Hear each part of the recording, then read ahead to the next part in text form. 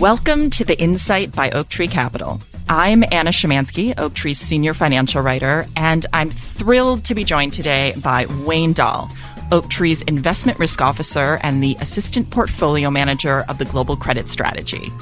Wayne, thanks so much for joining me. Thank you, Anna.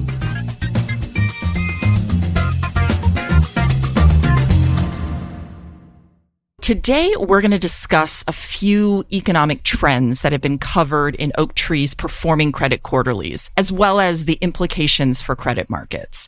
As we often say at Oaktree, we may not know where things are going in the economy, but we certainly should know where we are. To begin, in order to talk about what's happening now, I actually wanted to look back a bit. About a year ago, Oaktree published a piece called The T Word, and that was referring to the transition in the economy that we thought was going to be occurring as some of the trends that had supported economic activity in 2021 were starting to reverse. So I was hoping that you could discuss some of the arguments in that article and also how they relate to what we're seeing in the economy today. Yeah, and the main argument in that piece was we were definitely going to see changes in the future. There were going to be changes both on the fiscal side and on the monetary side, and those changes would ultimately feed into consumer behavior, perceptions of inflation, where spending is happening, and we've largely seen that take place over the last 18 months.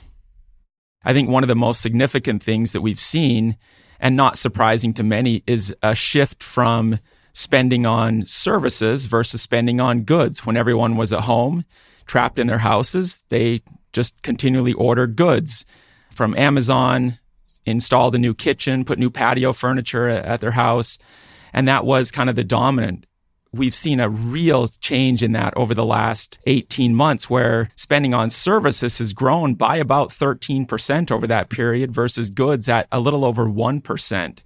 So a real transition, and that has had broader implications in terms of inflation, where we've now seen inflation on durables with just under 3% annualized over that same period, where the inflation on services is almost 7% over that same period. So I think that's where we've seen some of the biggest impact. Again, services is a much bigger part of the overall economy and spending. It's about twice the size of the spending on goods. We've also seen a transition as some parts of the credit markets have seen spreads go wider. During COVID, money was readily available for everyone. Banks were flush with capital in the form of reserves, and that led them to a lot of activity, which compressed spreads for things like securitized credit. AAA spreads were very, very low. Those have now gone wider as banks have had to rebalance their activity. The Fed's balance sheet's declining. That has also contributed to that transition in banking activity. The other transition is really in the form of incomes and related to the savings buildup that consumers had during COVID. We've seen that come down. It's still relatively high to what it was pre-COVID, but this has all been a change to shift us towards what should be a more quote-unquote normal economy. We've also obviously seen some abnormal things in recent months. So obviously in March, we saw the turmoil related to SVB, and then that's continued somewhat. So I was hoping that you could speak a little bit about that shift and maybe also in terms of what we should be looking at now. Which economic indicators do you think we should be focused on during this period where there's so much uncertainty? I think you definitely raise a good point about the increase in uncertainty. If you read a lot of commentary around these economic releases that have come out over the last few months, and I'll say largely in 2023, but it's almost like there's been a little bit of something for everyone. The bulls have dug in deeper because they've found enough little points to point to, and the bears have also found enough to continue their theme of imminent recession. I think one way you can see this point really in almost a graphical form is there are indices that are created called economic surprise indices. These really form the difference between what market expectations are versus what the real numbers are. If market expectations are low, then you get a surprise to the upside. If they're high, a surprise to the downside. if you look at two of the probably bigger surprise indices out there in the market, one from Bloomberg, one from Citi, since March, they've actually moved in opposite directions. So again, highlighting this notion that it's very difficult to really understand what is the right signal. And also, how do you think they should balance the information being sent by leading versus lagging indicators? I think this is something that's also been almost confusing in the market over the last several months. Two of the most important indicators to the market that they look for at every release, because they're followed closely by the Fed, are the cost of labor and the level of services inflation. What's interesting about those 2 points is both of those make up the Conference Board's list of lagging indicators. So are we looking too closely at indicators that'll really tell us too late whether we're in a recession or heading towards a recession versus some of the leading indicators such as new orders, building permits, hours worked in manufacturing, capacity utilization? I think we need to find a better balance to maybe zero in on some of those numbers rather than some of these lagging indicators that really should be the ultimate determination of how quickly we're heading into the recession rather than telling us that we're already there. And I think it's such an important point when you're referring to the Fed, because obviously what the Fed is trying to do is to reduce inflation without there being a recession. But if it's constantly looking at those lagging indicators, then that could potentially make that more challenging. And I think you see that in some of the response of the market. You certainly saw it at the beginning of the year. And we noted this in a past Performing Credit Quarterly, where we talked about the market expecting something that the Fed is telling them not to expect, which is lower interest rates in the future. Now, the market's doing this because they think we're heading towards a recession and they're going to start pricing it. And honestly, they anticipate that the Fed will respond on a lag. So you're always going to get that difference. It's probably just more magnified right now because of perhaps us getting closer to that moment. As you mentioned, there are these discrepancies between economic data points and what they're pointing towards. One of the areas where I think we continue to see strength is obviously in the labor market. But I know one thing that you've often noted, and I think we've noted in the Performing Credit Quarterlies, is that maybe there has been some weakness below those headline numbers. So I wanted you to speak about that.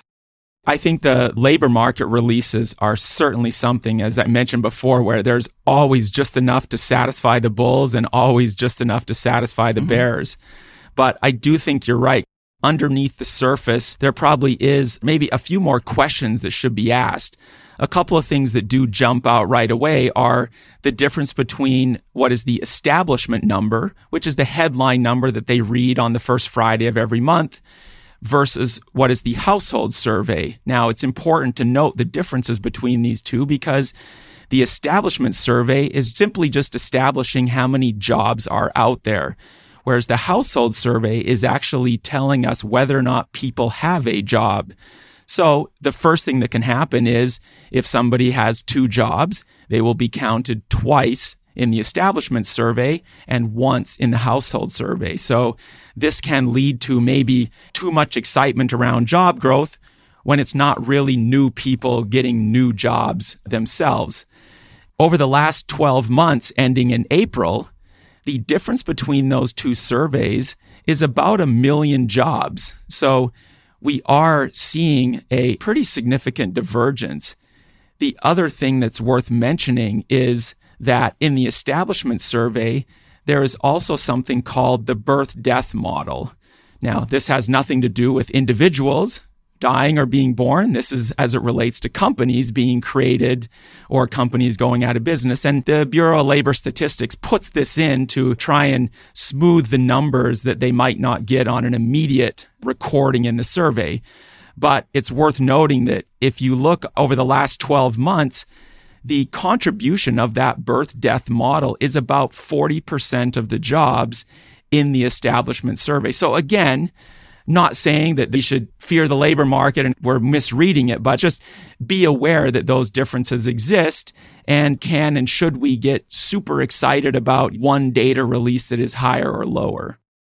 This is one thing we always say at Oaktree in terms of not making large bets based on macro forecasts. And I think also being aware, as you say, about not putting too much stock into one data point and also understanding the complications in economic data. Anna, let me add one more point when it comes to the labor market that I think is somewhat overlooked in the reporting on these numbers, and that is the average weekly hours worked. The reason why this is important is because this is actually a number that has been steadily falling over the last year. And I think what people don't realize is that when this number falls as much as 0.1 hours in a week with a labor force of 160 million people, that is the equivalent of 400,000 full-time jobs. So if you think about the headline number, let's say the headline number is 400,000 one month, but the average hours worked has fallen by 0.1. The total aggregate amount of earnings in the labor market actually hasn't changed at all. So did we really create 400,000 jobs?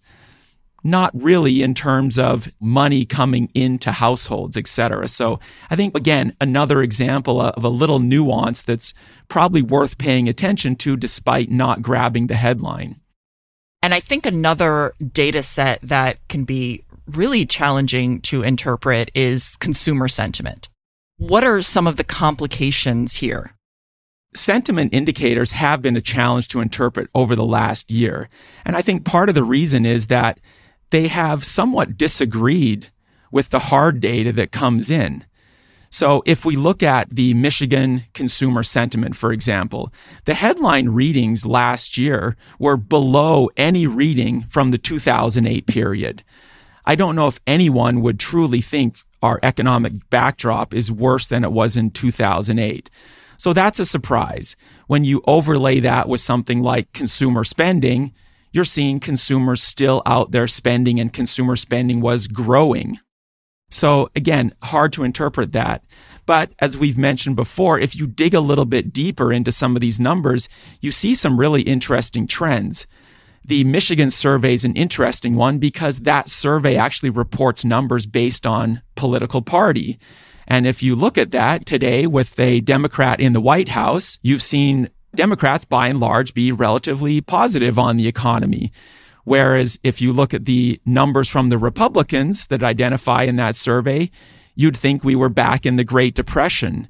Now, I don't think Republicans have also stopped spending. They're spending equally fast. So it's interesting that we've had this more difficult time separating out our beliefs maybe about where things are going due to the political backdrop from what we're actually doing as individuals, which is continuing to spend and live and move and purchase things. And so that's, again, in one of these instances where we want to read maximum information into a data point, it becomes a little more challenging. Definitely. And I think in terms of the usefulness of that data, because often when people are interpreting data, obviously it's looking at what happened in the past, and when data was near this low in the past, what did that imply? But obviously in the past, you didn't have this political skew. Yeah, look, I think there are elements of the sentiment that are worthwhile. People's expectations for inflation. Again, nobody knows exactly where inflation's going. No model can really tell you, but I think there is something to learn if you see how ingrained the idea of inflation is becoming in people's mindsets. In addition, they report on sentiment for the likelihood of buying a home or buying a durable good or buying an automobile. And those things have declined. And I think that does speak to some of the nervousness that consumers do have. Again, we'll see if that behavior does play out. But that is somewhat of a leading indicator to tell you what consumers are expecting to do. So there are things to learn from there. But again, as you pointed out, Anna, we just have to be careful with how much we embed that into, in our case, our decisions for where we invest. I think what I'm really hearing here is that when interpreting economic data, it's really important to look in aggregate at many data points and to also really dive into them. And then even then, take everything a little bit with a grain of salt. Yeah, I think that's fair. And I think that would align with what our chairman, Howard Marks, has said many times in the difficulty of forecasting any one data point. Just look at the volatility we've seen in inflation expectations over the last year, anywhere from expecting 6% inflation over the next year down to 2%, back to 3%, down to 2%. Nobody really knows. And we have to be really careful that we're not, as you said, zeroing in too much on this idea that we know exactly where these different macro variables are going. I know one of the things that Howard has also often talked about is it's not even just a matter of trying to figure out people's expectations for where things are going, but also how much of that is actually priced in. People often say if this recession occurs in the near term, it will be one of the most anticipated in history. And having said that, how much of the recession risk do you think is being priced in? Or are there any areas where do you think it's not being priced in? Yeah, I think that is the million-dollar question, as people would say, as they look at this market and they look at their investments and how they'll move ahead. There are definitely signs of a slowdown. We mentioned looking at leading versus lagging indicators. A number of those leading indicators are showing that we are getting near to a slowdown and a recession could be coming. The interest rate market, I think, is one place where you have to be careful with how you interpret maybe the futures curve, which we've referenced multiple times in our Performing Credit Quarterlies, but they would certainly indicate today that there is a growing expectation for a slowdown. And we saw a significant shift after the Silicon Valley Bank problems earlier in March, where we again saw those expectations shift. Now, they are exactly that, expectations. The market does not have to realize those, but we can see it, as we mentioned before, as you look in aggregate and try and understand what people's behaviors will do. That's where I think we can get signs of how to maybe interpret the likelihood or expectation for a recession, which I think today, right now, has probably grown over the last couple of months. One of the things that Oaktree has noted a few times is that the rates market appears to be pricing in a Fed pivot. It's showing that they think interest rates are going to be cut later in the year. However, if you look at where credit spreads are, if you look at where equity prices are, if you look at a number of other things, it doesn't necessarily seem like the market is pricing in the type of significant recession that might cause that pivot. So how do you think that investors are justifying this? I think part of it goes back to our discussion, which we've had, is on how does the Fed look at its policy? We mentioned two indicators that get a lot of press in unit labor costs and services inflation. Well, as we mentioned before, those are two lagging indicators. So the market is already basically saying, well, if the Fed is using its data dependency to look at lagging indicators, then they're going to actually miss the slowdown. If the slowdown's going to come, we need to start expecting it now. So maybe you could say the investors in the rate market are looking at leading indicators and they're getting ahead of the Fed, who they anticipate is going to be slow. Some of those leading indicators, such as the S&P 500, which is one, maybe those investors will wait as long as possible before they pivot to what could be a change. But in a way, you could argue that some of those investors in something like the S&P 500 have also anticipated a recession, and you've seen a real narrowing in the breadth of what is contributing to the moves in the S&P 500. And we noted this recently, but really, if you look since the Silicon Valley Bank challenges, about 5 stocks in the S&P 500 have really accounted for all of the moves. So maybe that is a flight to quality in a way where you're looking for those large cap, almost recession-proof type companies, as opposed to some of the small caps where you've seen a complete reversal and quite a bit of negative performance over the last couple of months. So again, that goes into the idea of really diving into the data. You look at equity markets and you might say, oh, how does that match with what we're seeing in the rates market? But as you say, if everybody's piling into a few companies, then that perhaps does signal that people are getting a little bit more worried. Yeah, and I think one thing with the rates market that's worth noting is people really want to look at that expectation curve and say, oh, the market is expecting a 50 basis point cut in 6 months and a 100 basis point cut in 12 months or whatever. And that's really not what futures markets do. I think David Zervos from Jefferies was one of the first people I saw point this out, which is we treat these numbers in the rates market like we would take information from the options markets, which really give probabilities. So I think we have to be careful with trying to read too much into those curves. But again, as you said, it is a data point that certainly should be looked at and considered, especially in the context of how we're thinking broadly about investments, and more importantly, what we're hearing and seeing from the individual companies that we're investing in. In terms of the rates, there's obviously been tremendous volatility in that market in the last year, but especially in recent months. Can you speak a little bit about that volatility and the impact that has had on some credit asset classes? Yes, Anna. I think the volatility in interest rates has been partially a product of just interest rates being higher. When rates are 25 basis points, 50 basis points, 100 basis points, it's very, very unlikely that you will get moves of 20, 30, 40 basis points in days, weeks, or months. Whereas when interest rates grow to 3 and 4 and 5%, depending on where you are on the curve, there's just a lot more room for rates to have wider moves. We saw the reaction in rates after Silicon Valley Bank, where in some parts they moved over 100 basis points lower, like the 2-year. We would have never seen the 2-year move 100 basis points. Previously, it was less than 100 basis points in an absolute level. So when you think about fixed income investors, especially those investing in longer duration assets, that really can add some volatility that was largely missing. You really had to look at credit spreads and think, well, credit spreads will really tell me the story. Is credit going to get riskier or not? How will credit spreads move? That's going to move my fixed income asset.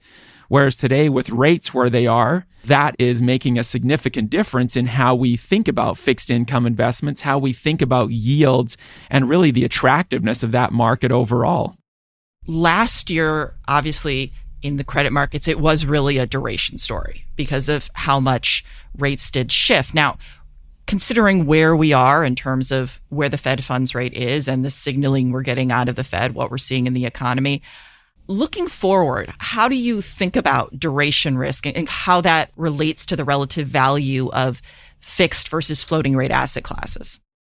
That discussion has certainly evolved over the last few months, as you mentioned, just given some of the moves driven by duration in 2022. And again, this is where I think it's important to look at a lot of these factors when thinking about this. Where is the market expecting interest rates to go? How does that impact my floating rate securities, as you say? If the market were to realize expectations today, it would tell you that coupons on floating rate securities will come down and duration will become a benefit to your fixed rate assets. So I think you have to think a little bit more about how you want to balance that risk in the short run of certainly the market being wrong, but also having some exposure to that dynamic if the market is right and we do see a recession. So it has shifted a little bit from basically, if you think of 2022 as everything was all about how high will rates go, but I don't think anyone doubted that rates were going to go higher. Whereas now it's a little bit more of, are we at the peak? Could we go higher? Could we go lower? If we went lower, by how much? Again, these are questions that I think fixed income investors are facing now as they consider how to reposition their portfolios. And I would also say, considering the impact that those rate changes are having on credit quality in terms of borrowers' ability to deal with higher rates, especially obviously floating rate borrowers.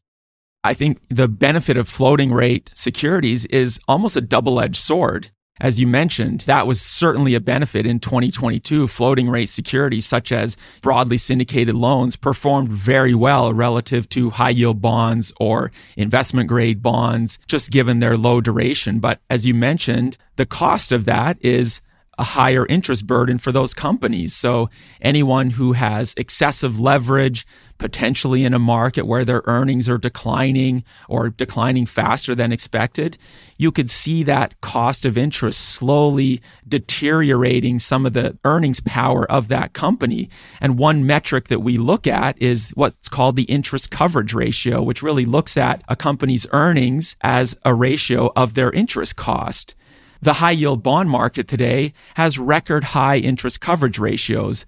They did so much issuance in 2020 and 2021, their coupons went to all-time lows on average.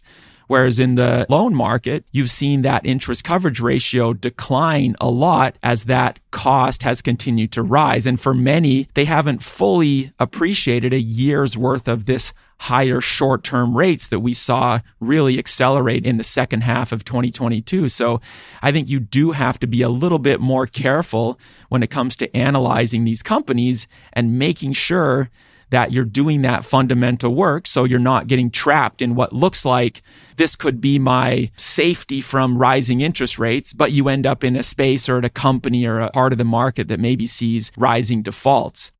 And as Howard has said many times over the last year, the great thing about fixed income today, and he talked about this in his memo that he wrote in December called Sea Change, is yields are much higher. You can actually earn a good return on fixed income investments, but that's conditional upon not giving that back to defaults. So you do have to be careful about where you pick your spots in that market today. I think in terms of that question of credit quality, I know one thing people will point to today in terms of the high yield bond market is where credit spreads are. And we'll say, well, historically, they still seem kind of narrow. But I think that there are obviously a lot of things that when people say that, they aren't kind of taking into account about the high yield bond market today versus in the past. So I wanted you to speak about that. I think the high yield bond market has seen a lot of changes. And I think today we can look at the yield and say, yields are 9%. That's pretty attractive. But as you mentioned, people are quick to point out that, yeah, but spreads should be 800 basis points or 700 basis points, not 500 basis points. And I think it's worth maybe comparing to some historical points in time. One point that's, I think, relevant today for a couple of reasons is 2011. In 2011, the U.S. was also going through the stress of a debt ceiling debate, which ultimately landed on a downgrade. But at that time, yields in high yield were around 9%, very similar to where they are today. The big difference is that 5-year rates were 1.5%, and the average coupon at that time was over 8%. So naturally, credit spreads were near 800 basis points. Today, we have coupons below 6%. We have 5-year rates that are closer to 3.5% to get that same 9% yield. So again, that's left credit spreads around 500 basis points. Now, I think another reason why we can also say that makes a little bit of sense is there's been a significant shift in quality since 2011 through 2023. That quality mix has consisted of a significant growth in BB rated high yield bonds, or the highest rating tier for non-investment grade credit. We saw a significant growth in this area following COVID, where a number of investment grade names that were BBB rated were downgraded to BB and therefore fell into the high yield bond market. At the same time, during COVID, we had a number of defaults in the riskiest or CCC rated high yield bonds. So we've seen a significant drop in CCC rated assets, and we've seen a move to record highs in BB rated assets. So the high yield market today is certainly not the same high yield market we saw in 2011 or in times past. And I think that is also impacting the market and why credit spreads haven't had the same move that we've seen in the past. And that question of quality, that goes back to that relative value question between high yield bonds and loans, because obviously that quality is quite a different story in the loan market. The loan market has actually seen basically the exact opposite move that the high yield market has seen. Their BB exposure is between 30 and 40%. So opposite to that, a high yield, where you've seen a largely growing single B, especially at the bottom of the single B rating, and growing CCC. So again, as we mentioned before, when you overlay that with rising interest costs for some of these highly levered companies, you do have to be a little bit careful. And there is a possibility that we could see an increase in defaults in the loan market to a level higher than what we see in the high yield market, which is really unprecedented when loans traditionally have had that view of being first lien secured, top of the capital structure assets. But again, it shows you why it's important to dig in to the details when looking at these fixed income markets. So that raises this question of everything we've talked about today, how challenging it can be to interpret economic data, how quickly it can change, how it can conflict with each other, and also the idea that no one really knows what's going to happen. So with all of that in mind, how do you think credit investors should proceed in this uncertain environment? Well, first of all, I'll go back to what Howard has written and spoken about many times over the last several months, and that is when you invest in fixed income, you have a very attractive yield. You can earn between 8 and 10% in a high yield bond. That yield at the end of 2021 was probably just below 5%. So if your return target that you have for your plan or your investment goals, whatever that may be, could be 7 or 8%, you can lock in a level that is above your target. And the benefit of fixed income is, regardless of the volatility that might happen between now and maturity, if you avoid default, you will earn that 10%. So I think that's something that fixed income investors should and are really paying attention to, is that ability to lock in an attractive return. And we've spoken before about what it would have taken in the market 2 years ago to earn a 10% return.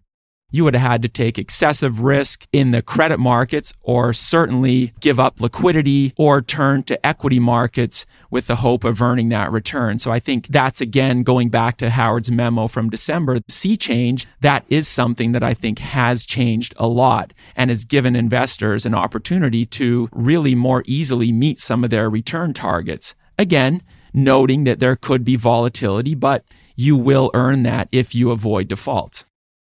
Wayne, do you have any final thoughts? One of the things that I would take away from our discussion is that trying to interpret every little macro data point that comes out is very difficult. We've alluded to results that were perceived as bullish and bearish at the same time. It just shows you how difficult it is to really know exactly how to invest based on those data points. And ultimately, what's really important in an environment like this is doing your credit work. We mentioned fixed income. You can earn the yield if you avoid defaults. So digging in, understanding how are your companies reacting to some of these macro variables? What are they saying? Are they in a good position? Nothing in the long run can replace that focus on fundamentals. It's important to assess relative value amongst some of these macro factors. You mentioned rotating between fixed rate assets and floating rate assets, maybe some securitized credit versus traditional corporate credit. But again, it still all comes down to the fundamental work that we focus on here. Well, I think that that's a great place to end our discussion today. So Wayne, thank you so much for joining me. Thank you, Anna. It's been a pleasure.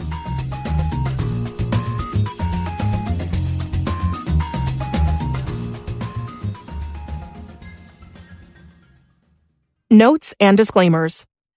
This recording and the information contained herein are for educational and informational purposes only, and do not constitute and should not be construed as an offer to sell or a solicitation of an offer to buy any securities or related financial instruments.